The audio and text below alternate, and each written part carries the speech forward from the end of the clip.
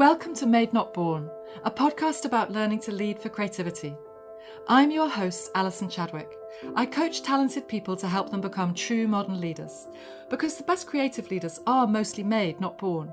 They work out how to get the best from others through a sometimes messy but always fascinating journey of highs, lows, and lessons.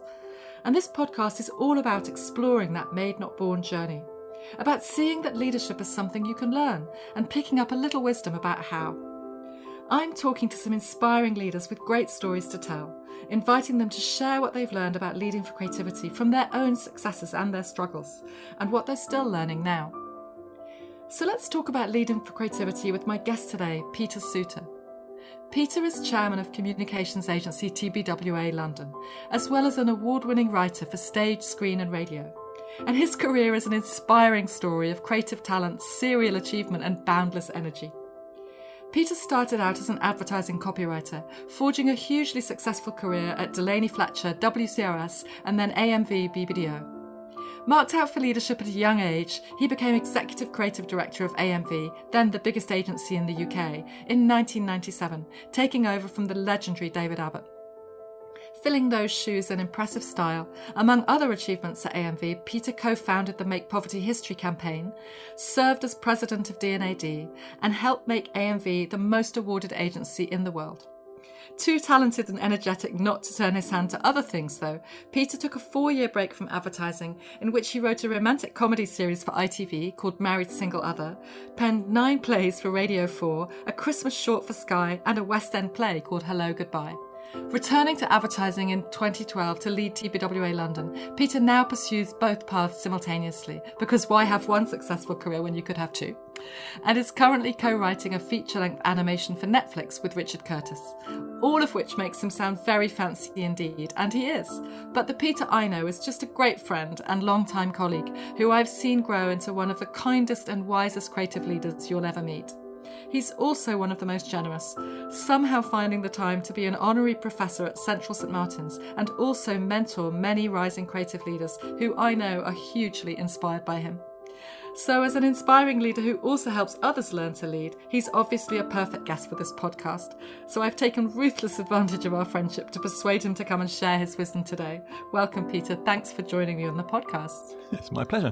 You don't want to talk to me, you want to talk to that guy. He sounds much more impressive than the truth. I know, he really does actually, doesn't he? No, I'm really excited about having this chat with you today. So tell me where it all started. Let's go right back to the beginning and talk about the milestones that led to all of this success for you. Where did it start? I am a writer by trade, but it's slightly weird. I went into art college and I remember having a fantastic tutor who told me that I was a copywriter, and I thought copywriter was the guy who stamped C in the corner of stuff, so I was slightly insulted. And then at the risk of sounding like I'm a storyteller by profession, so stop me if it sounds too romanticised, but I went to the Westminster City Library and looked at the advertising books, and everything that I liked was written by the same guy, or people who worked for this guy David Abbott. And in his ads, people were kind to each other, and they bought each other presents on Father's Day, and they bought posh food at Sainsbury's so their kids grew up, healthier, and they drove a Volvo so they didn't die in a car crash, and they read The Economist so that they will be clever. And I can't pretend that my life was decided from that moment, but pretty close, really. So then I started stalking him. You started actually stalking him? Yeah, it seems to be best to be direct, I think. So he was my great hero. It took me 6 years. For anybody listening who's interested in a career arc and, maybe struggling at the beginning, I was rubbish for about 6 years, but did just enough good work to eventually be offered a job at Abbott Mead. And then, much too soon for me, 7 years later when David retired, he gave me his job, which is terrifying. So that started my journey towards working with you. So I realised after about 6 months that I was drowning. We were doing okay as a company, but I personally felt wildly out of my depth. I remember seeing an advert for the IPA Creative Directors course. So I went to Andrew Robertson, who was my CEO and partner at the time, and said, Andrew, I really fancy going on this. And he said to me, and I always remember this, he said to me, why are you going on that? You should be teaching on it. And it was so far away from how I felt. I felt lost and alone and, sort of powerless and outgunned by the job that I'd been given. And then my partner didn't know. My partner, he's amazing human being, Andrew. I'd covered it up enough to fool him, but I was completely desperate. So I went off at that point to the IPA course, and I met a lady called Kate Springford, who I know is a friend and an inspiration for you too. Yeah, wonderful woman. I don't know, we just started doing things like Myers-Briggs, and I was just knocked out to hear that you didn't have to try and make it up on your own, that there were things that coaches could teach you.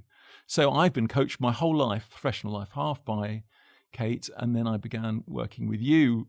I sort of tricked you into working with me by saying, come and teach my agency, but I attended almost every session that you did just to try and learn myself. So it's brilliant to hear already so early in this podcast how coaching has helped you, and I'd love to come back to that actually a bit later and talk a bit more about how that's helped you. But Peter, I'd love to just kind of go back a little bit to what you were saying there about how you felt, because I think it's hugely helpful and inspiring for a really successful creative leader like you to say, you know what, early on I really didn't think I could do it, because I think that's such a common feeling, that feeling of being a bit of an imposter. And I think sometimes rising creative leaders look at successful creative leaders and think, well, they've got their shit together, they've probably always been fine. And it's very coachable, and I work with it a lot in coaching, but it starts with having the courage to see it in yourself and then ask for help. So how hard was it to go to Andrew and say, I need help? What do you think it took in you to make that step? Well, oddly, that wasn't hard. Not only did I have concerns at the beginning, I've had them throughout my career. I think if you're a creative person and you don't have a really powerful and articulate inner critic, then you're probably not for real. The weird thing about our job is that you have to be self-critical. Otherwise, you're just satisfied with the first idea that you think of. So it's built in, and it's not terribly helpful when you have to pretend to be the leader. So oddly, the thing with Andrew, the reason why I think that story is important is I didn't feel embarrassed or frightened. I just felt desperate. I felt that if he thought that I needed no coaching, I wasn't going to make it to the end of the year. So actually, oddly, my salvation has been a couple of times in my career. My weakness is my strength. So I'm not prepared to pretend that I know something when I don't. The thing that I've learned, working with you is to say, what do you think, is actually the most powerful thing you can say to your colleagues. So I've always been very open about getting coaching, needing it, sharing anything I've learned with anyone who'll listen. I don't think it's a private thing. I don't think it's an admission of weakness. I think asking for help is an admission of strength, that you want to be better.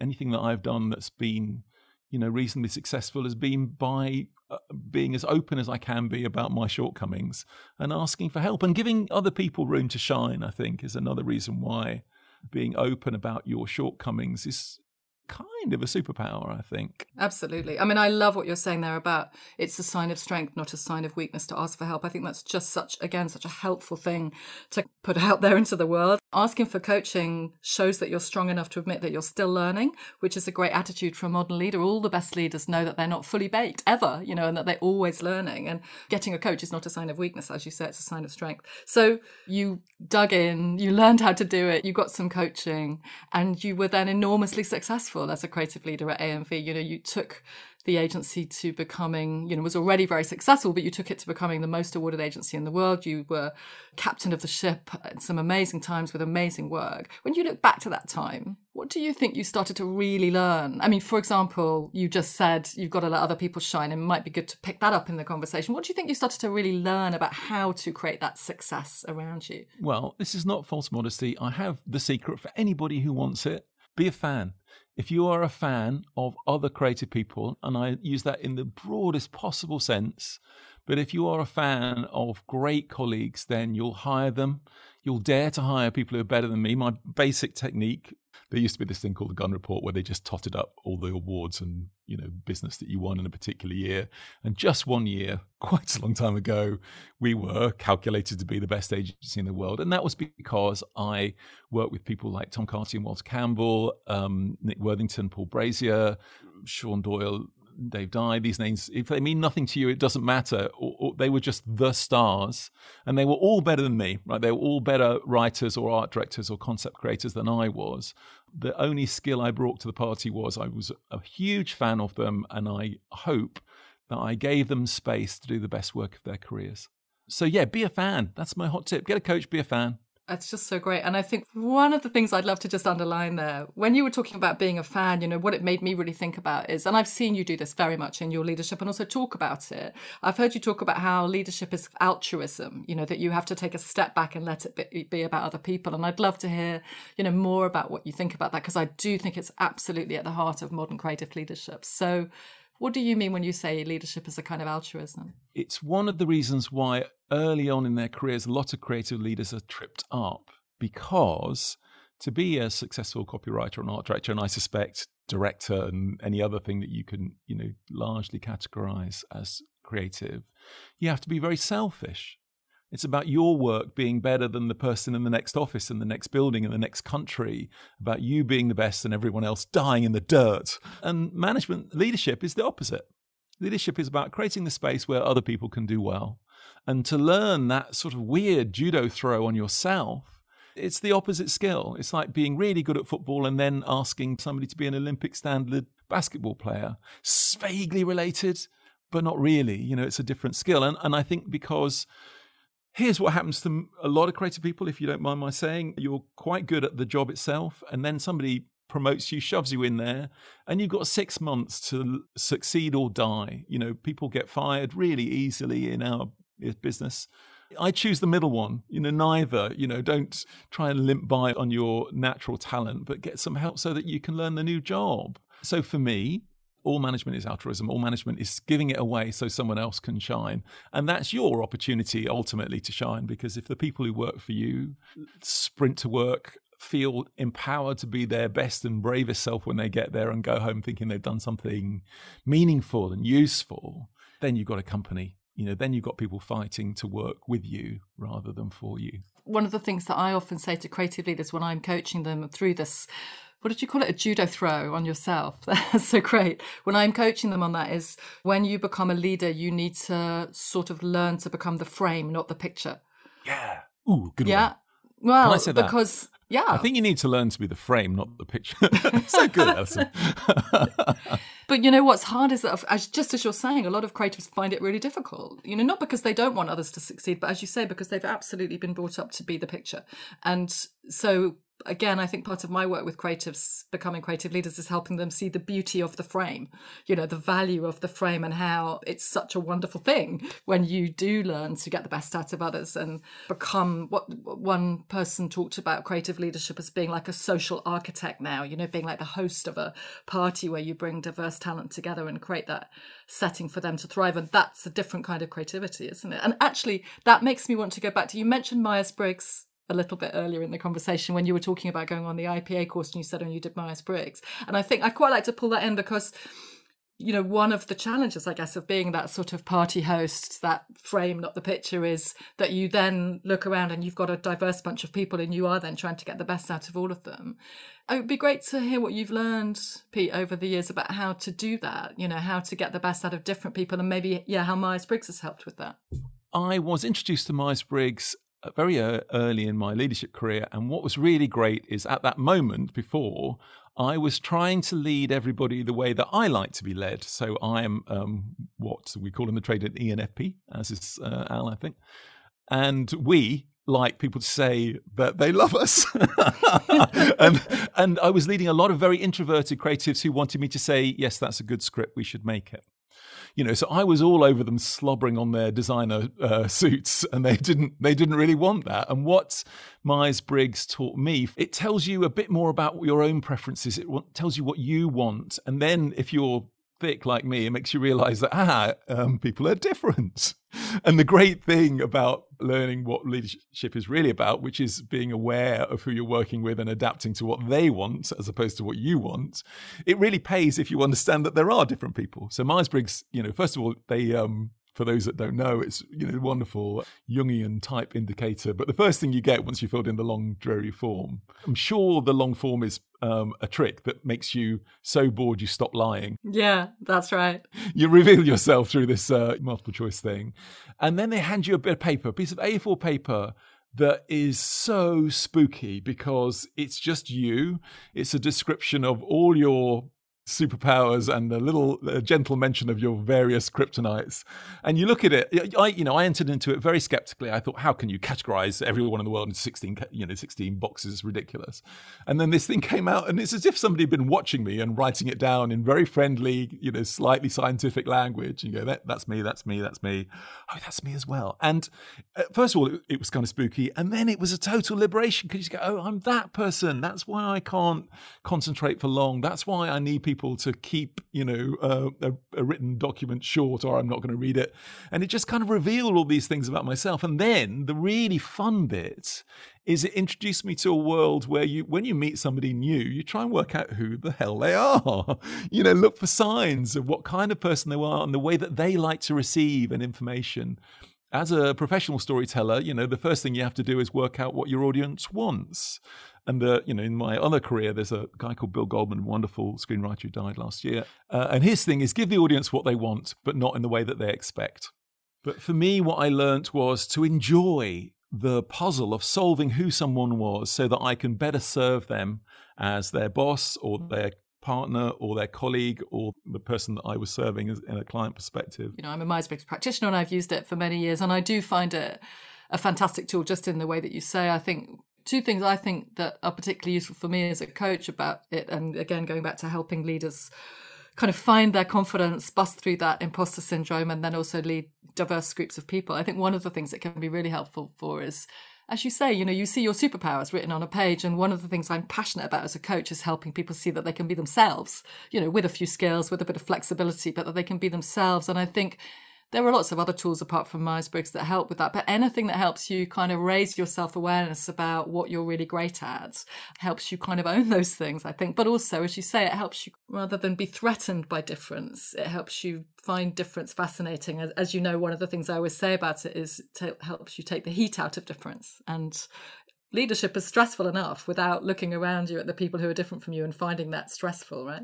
Well, both things. I think it also helps you find the joy in difference, help you enjoy working with different people and think that it's cool that they're not like you and they can do things that you can't. I think for me, from a leadership perspective, you and I were running a virtual program just a couple of weeks ago with young creative leaders inside TBWA, and a kind of amazing thing happened to me. This is going to sound self-aggrandizing. I promise you that's not my intent. But early on in the program, we were sort of coaching them together, and I was being the way that I am. And there was this sort of slightly quiet, slightly grumpy looking guy. And then at the end of the program, he was very incredibly sweet, as everybody is when they come on the program and they work with you and they get this understanding of themselves. One of the things it gives them is the confidence to recognize that their way of being can be a way of being a leader, and that there isn't one way. And this guy said to me, when the program started, I looked at you and I'm sort of, noisy and chatty, and he said, oh, that's what a leader's supposed to be like. And what I've learned over the course is there isn't one way of being it. And my way of doing it might work. And I was so moved by that, not because he thought that I sounded like a leader at the beginning, but because he thought I didn't sound like a leader at the end. But by the end, he'd realized that there were 100 different ways that you can lead people if you have the confidence to draw on your own superpowers and kind of ignore your kryptonites and just be happy and confident in the way that you are and let other people shine. So that to me was, massively set up by the way you had constructed the course. But that guy went on a bit of a journey from thinking that he'd been given his job by mistake, as a lot of us feel, and getting towards the point where maybe he hadn't. Maybe it was a good idea that he was a leader. Maybe he had certain things that he could do that I could never do, for example. And I found that's really moving, actually, at the risk of sounding, like somebody from the Waltons. I thought, oh, that's great. That guy is going to go off and do well, I think. That's such a great story. And I couldn't agree more about, this sense that you don't have to be one type, that we can lead and coach diversely talented, creative people up into leadership, I think is such an important lesson. And I am so happy if people listen to this podcast and think, oh, I'm not like my boss, but maybe I could still be a good leader. I think that's just a great takeout. While we're just thinking about what you've achieved, I mean, there's so much more to talk about, but I'd love to stay just with the kind of AMV journey for a minute. You were so successful there, much to be proud of. Is there anything you wish you'd done differently though? I mean, any regrets when you look back? Oh, yes, lots. Sort of 98% regrets, I think. But it's interesting you talk about diversity, because that we were talking about that in the sense of neurodiversity, people whose minds work in different ways. I really wish now, and it's easy after the event, but I wish that in 1997, Tony Blair and I started on the same day. I wish that I'd gone really public and just said, my aim is to make my creative department as diverse as the population it serves. So it's still not true, but big strides are being made in TBWA. But if clients ever really realised how undiverse creative departments are, they go mental. Basically, half of any creative department should be made up of women. There should be a reflection of whatever I'm interested in the population, because obviously we work with all these different countries around the world where diversity can mean different things. But if you're writing for a community, a population, your creative department should reflect that. So if you have, 10% of the population is people of colour, that's what should be in your department. And I really wish I'd set my stall out and said, we're going to try in the next 5 years. You should never set a goal and a date in the same sentence. Yeah. But I wish I'd said, we're going to try and have a department which is properly diverse, not tokenistic. There should be more women. If you take out cars and financial products, women make over 75% of all purchasing decisions. They may not pay, but they decide. And, we were massively male. I had some success in that, turning those numbers around. We were massively wholly white. There was no disability. There were no people of colour. It's a long journey from a very sort of squeaky white, mostly male population to what I hope we're getting towards now. And that would have been really cool. So that's my big regret, actually, of just not... I was sort of slightly aware of it. I did try to get more women in the department straight away, but I wasn't fully aware. I'm really loath to say the word, but I wasn't fully aware of how much more diverse we could have been. So I'm going to just move things forward on your journey a bit now, because you've achieved so much and we need to try and cram it all into this little podcast. All of those talents and skills that you evolved over the years helped you lead really successfully. And yet then at the height of your powers, you decided to leave and pursue a full-time career in writing, which, writing for screen and stage. Yeah, speaking of mistakes, I left a really well-paid, totally secure job at the very top of advertising and became a grubbing screenwriter earning bugger all. Well, I was not going to say that, but because you've been really successful, as I said in my intro. I mean, not many people get their very first TV series commissioned by ITV. So you have been really successful, but tell me about that big change. Why did you decide to leave? Having told you a story of a lack of confidence, I'll tell you a story of overconfidence.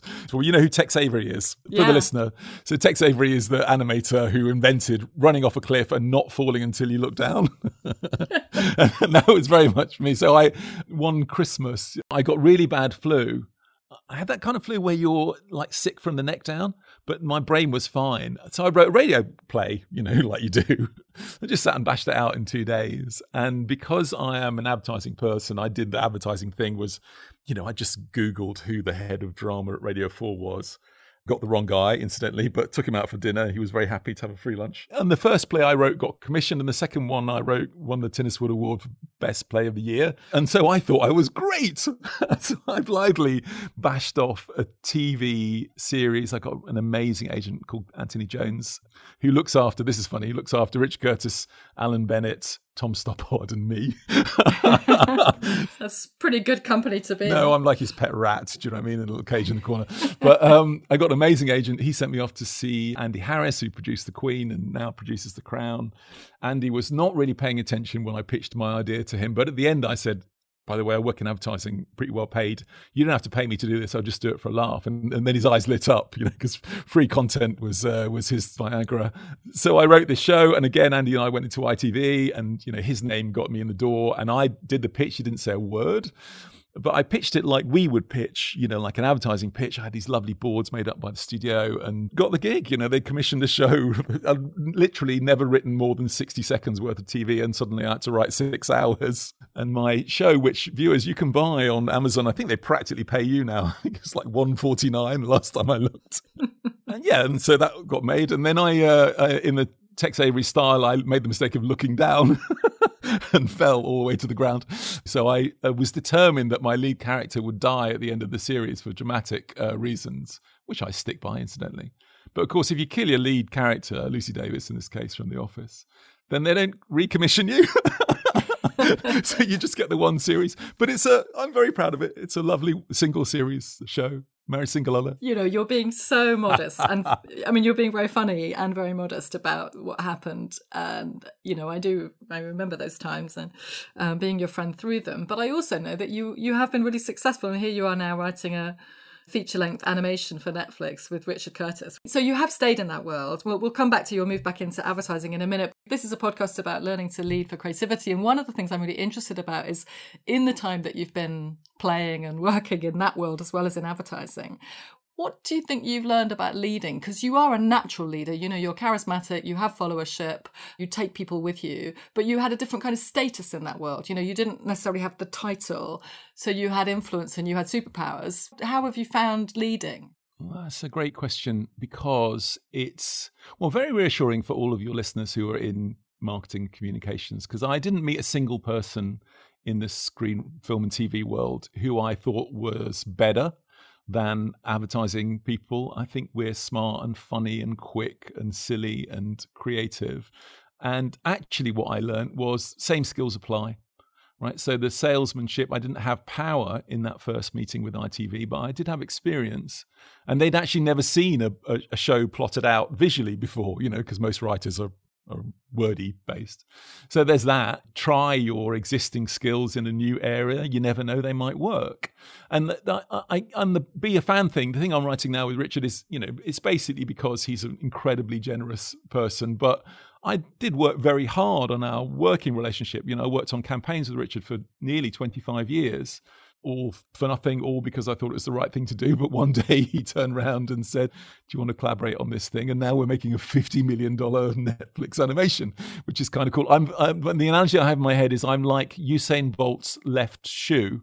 I am, in theory, participating in the 100 meters, but it's not really down to me. So Richard is the rest of Usain Bolt, which is why we got commissioned straight away and given a shit ton of money. But I'm trying to hold up my end of the deal. But it's the same thing. So I was a fan of David Abbott. I got to know David. I worked for him. I would have worked as a junior copywriter my whole life just to be near him and learn from him. And in a sense, Richard's the same. There's so much to admire. His movies have taken $4 billion at the box office, and he has raised a further $1 billion with a B to help people who have nothing, through Comic Relief and Make Poverty History and other campaigns. So, there's a role model for you. Stand next to somebody great, and a bit of their magic dust will rub off on you and make you less shit. Is my other hot tip for the youngsters. I think one of the things that really comes through listening to you talk about your career is the kind of enthusiasm for great people like Richard or like David, but for the kind of magic of creativity and getting to do cool stuff as well. How important do you think it is to bring that energy and enthusiasm to leadership if you're trying to get other people to feel that way as well? Well, I'll make very few claims for myself. There are better writers, there are better leaders. The thing that I have in spades is genuine admiration for my colleagues. I think they're great. I think that Nick Worthington, who for a while worked with me, is the best creative, I think. Walter Campbell is the best TV person. Paul Belford and Dave Dye, nobody makes the world look like they do. The thing that I have in common with my attitude to, these people, and again, it doesn't really matter if anybody on the podcast knows any of these people. It's just people who are so obviously brilliant at what they do.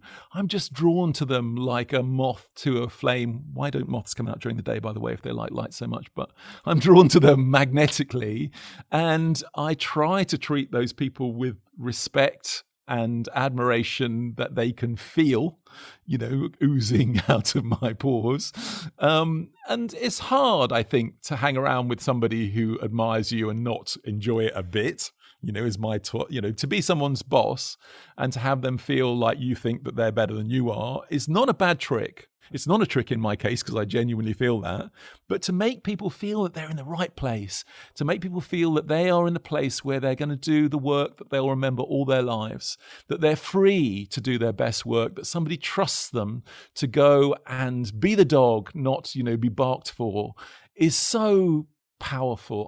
I cannot recommend highly enough being that person, being the person who oozes goodwill towards the people that work for you, to let them feel that they're in the right place. I'm talking so much with leaders at the moment about what great leadership looks like now, coming out of the pandemic, and we'll come back to the pandemic maybe in a minute.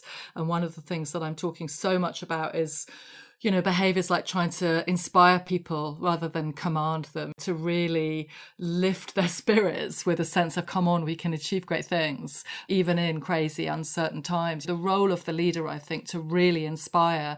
It doesn't mean you have to do it by example, by doing the work yourself, as we've discussed, it's about creating space for other people to shine. But I do think that energy and the inspiration that a leader brings, even in really tough times, maybe especially in really tough times, is such a powerful part of what helps people find their energy and find their motivation and want to show up well for you. If you, as you say, if you make them feel that, it's so important, I think. Well, speaking of being a fan, Alison Chadwick, I took the trouble to listen to all previous 7 episodes of this. I'm very insulted that I've come so late in the day. But anyway, when you finally got around to me, so I listened to all of them. And if I could be momentarily critical of my fellow guests, all of whom are amazing, but not enough of them mentioned that you have coached them. And I think that's a really important thing to say. Not just, not everybody in the world can work with you, I guess, but getting a coach and listening to them is an incredibly key part of learning to be a great leader. The great disappointment for me when I was made the boss very suddenly at a very early age was to discover that you can't make anybody do anything. You can't make people think of a great idea. You can only create an environment where they want to. And, that was news to me. And I think it's news to a lot of people that when being the boss was invented, it was about being very shouty in a factory, a bunch of men, and actually now, speaking as a very girly man, the attributes are so much more feminine. They're so much more enlightened. It's about creating an environment, about giving away power so other people can be their best selves and feel that the people around them are rooting for them, dying for them to do great work. So I'm officially scolding my fellow podcast guests on Made Not Born because not enough of them mentioned that the reason that they're good is because you taught them all this stuff. You're very, very kind to say that. I am going to qualify it by saying some of the podcast guests have been coached by me, but actually not all of them. You know me, I like to be behind the scenes. So Pete, talking about working with me and my coaching, after several years you were enticed back into the advertising industry, taking the helm at TBWA London in 2012, and you soon had me on speed dial to come in and do some work with you, which was very kind, and I've enjoyed it very much. So what lured you back in, and what did your leadership need to look like there? Well, I miss the people. I mean, it's certainly true that the money is a bit better in advertising that is in screenwriting, but still, what I really miss to be a screenwriter is to sit on your own in your pajamas. Way before lockdown, I was living the lockdown life. Introverts need space and extroverts need people, and I was drawn back. My friend and colleague Andrew Robertson basically put the word in for me, and I've worked for Omnicom all my life. God bless them. They sound like the most evil company in any James Bond film, but they are in fact incredibly benign holding company that looks after various creative brands, including TBWA. So TBWA is AMV's sister brand in the UK. But I was also drawn back because it was the opportunity to start something, really. The UK office was very small and getting smaller. And there was this lovely band of really young, but not particularly well-led or well-coached bunch of people. They were a bit like the Minions. They were lovely and smiley, enthusiastic, and occasionally blew each other up with a misguided rocket or two. And it was an opportunity to work with Walter and Sean and Paul again, so I reassembled a band of old and experienced geniuses, but also I hope brought on some really young people. I knew that everybody in the agency, about 150 people at the time, needed training, and about 10% of them needed incredibly detailed one-to-one coaching from an expert. And I only really knew one, so I phoned you up. There's so many things to say, but right from the first, I think I did it 2 weeks in, and I told everybody 2 weeks in, and suddenly I think that everybody in the agency felt that they were kind of important enough to get some training, and some people felt really important because they got personal coaching, and we worked as a team, and you helped me work out who everybody was and what they needed and what they, where they needed a bit of support and a bit of challenge, and it was, for me, a real education in how you can transform an agency really quickly if you're in the mood. We went from they hadn't won a pitch in 4 years when I arrived, and then we were number one in the new business league within 9 months, and we won the biggest prize at Creative Circle a year after that. So, it was a great time. Staying with your journey as a leader, Pete, and how you've evolved and grown and started to really give back, I guess, that belief in coaching, which still isn't common enough, I think, in the creative world, but is so much more ingrained now than it used to be, which is wonderful. But I think you've always believed in it, as you've said, and that belief in coaching and also your ability to, inspire and mentor others has led you to make that a much bigger part of your leadership now, hasn't it? So when you think about all these rising creative leaders around the world who I know are incredibly grateful for the way that you help them learn and grow and figure out who they are, what advice do you give them? How do you help them, do you think, on their leadership journey? Well, first of all, I should qualify that as, I got old and my knees went, and it was easier to coach other people than do the job myself. So that's part of it. But also, yes, you're right. I mean, I really remembered that thing of David Abbott retired on his 60th birthday, and literally the next day I was running the biggest agency in the country. I was 32. I had no idea what I was doing. I was terrified.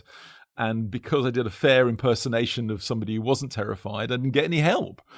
So I've dedicated what is clearly the arse end of my career to trying to make sure that fewer people have that experience. It's so common. It's so common. Every year, you and I do Master Gunners, which is the coaching program in TBWA for young leaders, and we meet 30 new creative directors, and their stories are amazingly similar. They were really good at winning prizes, winning business and all that kind of thing, and then one day they're put in charge and they have no idea what the job is until we get our hands on them, pretty much. And so it's still going on. You're right, the world is much more orientated towards coaching, but I still think it's often a sort of slightly half-hearted arrangement. People are always saying to me, what if we train these people and they leave? And of course, the answer is only, what if we don't train them and they stay? There's still a long way to go, but you can't expect people to guess what leadership is. It's just not a thing. And especially, interestingly, for creative people, because, on your side of the business, when you were in advertising, young account people, after a couple of years, you'll get another person working for them. A year after that, you might get your own account. A year after that, you might get your own group. You're introduced to the world of management slowly. With creative people, almost exclusively, one day you aren't it, and the next day you are. And, it's usually because the last guy got fired, so he's not even around to give you a bit of advice. So it's very often a brutal introduction. And I have two tricks. I like doing it, and I try to do it as often as possible by bringing you along. So I don't even have to be that qualified. But the way you and I work, which I think, is only relevant to other people in terms of, I'm still asking for help. 30 years in, I'm still asking for help. When we do the coaching programs together, you are qualified and you have read all the books and you have done all the training and you have dealt with hundreds of people in all sorts of industries around the world. And I've actually done the job. So between us, I think that we have quite a good claim to know what we're talking about. Because, you worked in our business and you were a brilliant account person as well. But, we bring complementary skills. And again, that's what team building is. Part of a leadership, you're never a leader on your own. You're also part of a leadership team. And trying to make sure that the person next to you is better than you. That's my hot tip. You just said something great there about, that you're just still growing, still learning all the time. And just as we get towards I'm going to use your phrase, the arse end of this conversation. What are you still learning about leading? Because, I said that we'd come back to the pandemic, and as tricky a subject and as tricky a time as it's been, it sort of does feel important, I think, to talk about it, because for so many leaders, for all leaders, I think it's been incredibly challenging, but also kind of a really fertile time for learning. So is there still anything to learn? The pandemic taught us all something, which is that you have to learn and unlearn. The unlearning thing, my great friend and amazing leader, David Lubars, who runs BBDO and is without doubt the most talented and most enduringly successful creative leader in the world. I got him in to talk to my kids in New York, and he just said, remember to unlearn as well. You and I say at every program, you've got to learn. But he's really brilliant. What he's done in his career, a real believer in, is unlearning as well. 2 or 3 times in his career, he's changed the way American advertising works by making it something else. What the pandemic has taught us all is, never assume that you've got it all under control. Never assume that it's never going to change. Who would have expected us all to spend a year indoors? The whole goddamn world.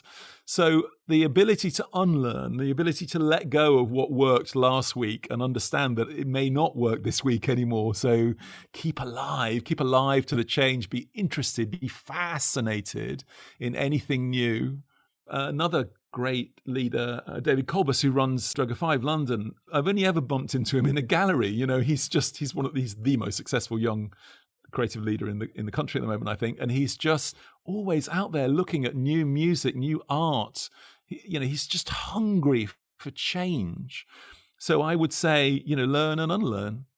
None of us tied to our current capabilities.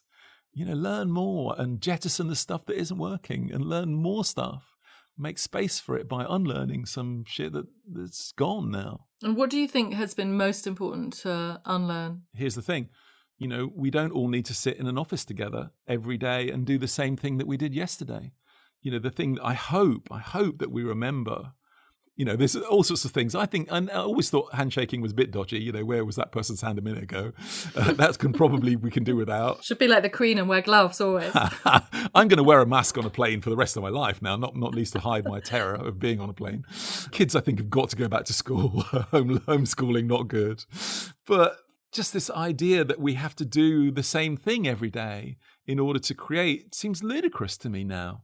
The idea that we all have to be in the same space every day, all day, every day for set office hours just seems madness. It's complex though, isn't it? Because I couldn't agree with you more. And yet at the same time, of course, the kind of cultural glue that you get by being in place with people, I think is also part of the story, isn't it? So I think I'm not saying never go to work. I'm just not saying, go to work every day for the same amount of time with the same people. Mix it up. Fascinating stuff. I hate to bring this conversation to a close because it's please don't. So I've got nothing else to do. So this is my last question, and it is quite a hard question, but if you had to pick one thing to put on a postcard, a very creative, beautifully written postcard, obviously, that you've learned more than anything that seems to matter to unleash creativity around you, what would you put on that postcard, Pete? Well, even if it's a very small postcard, there's enough for a sentence, isn't there, Alison? Doesn't have to be one there thing. Is, yes. Okay, so my sentence would be a fan, get a coach. The fan thing, I think, is self-evident in everything that I've said, I hope. And the get a coach thing is an absolutely sincere response to my personal journey, which is you can't do it on your own. And if you expect yourself to be able to learn, imagine wanting to be a footballer, but never watching a match, and never talking to a manager, and never having a coach. It doesn't happen. In most fields of excellence, and sport's a good one. I know nothing about sport, but I know enough to say that there isn't a sport in the world where people don't get coached in order to try and be better. And yet in business, for some reason, a lot of people think they've just got to guess. And if they put their hand up and say, I need help, somebody will chuck them out. It never happens. It never happens. Nobody gets fired for curiosity. Nobody gets fired for being fascinated about the process of being better at your job. Be a fan, get a coach. Can I squeeze nobody gets fired for curiosity on there as well? Maybe we could just do like an A4 piece of paper instead of a postcard, because I think that really has to go on it as well. Peter, thank you so much. In my introduction to you, I said that I've seen you grow into one of the kindest and wisest creative leaders you'll meet, and also one of the most generous. And I think you've just come on this podcast and proven those things in spades. I mean, you've been funny and wise and self-deprecating and generous with your wisdom. And I'm so grateful for you sharing your wisdom today. Thank you so much. That's very kind. That was a fascinating conversation with Peter Suter, screenwriter and chairman of TBWA London. I particularly love what Peter said about how important it is to be a fan, to radiate the kind of energy and enthusiasm that inspires others to achieve great things, and also to hire people better than you and give them space to shine. I also love Peter's point about how important it is to create the conditions for people to feel valued and understood, whoever they are, using your empathy and your curiosity and maybe a few useful tools like Myers-Briggs to be a good leader for everyone, however different they are from you. And finally, of course, I loved the way that Peter talked about the value of coaching in his career and how asking for help as a rising leader and getting a coach is not a sign of weakness, but very much a sign of strength. I hope this episode has maybe given you a little fuel for your own Made Not Born journey, whatever path you're on. If you've enjoyed it, please rate, review, share and subscribe to Made Not Born wherever you get your podcasts, and follow us on social media. And finally, if you'd like to know more about my leadership coaching practice, visit growpeople.co.uk. Thanks for listening.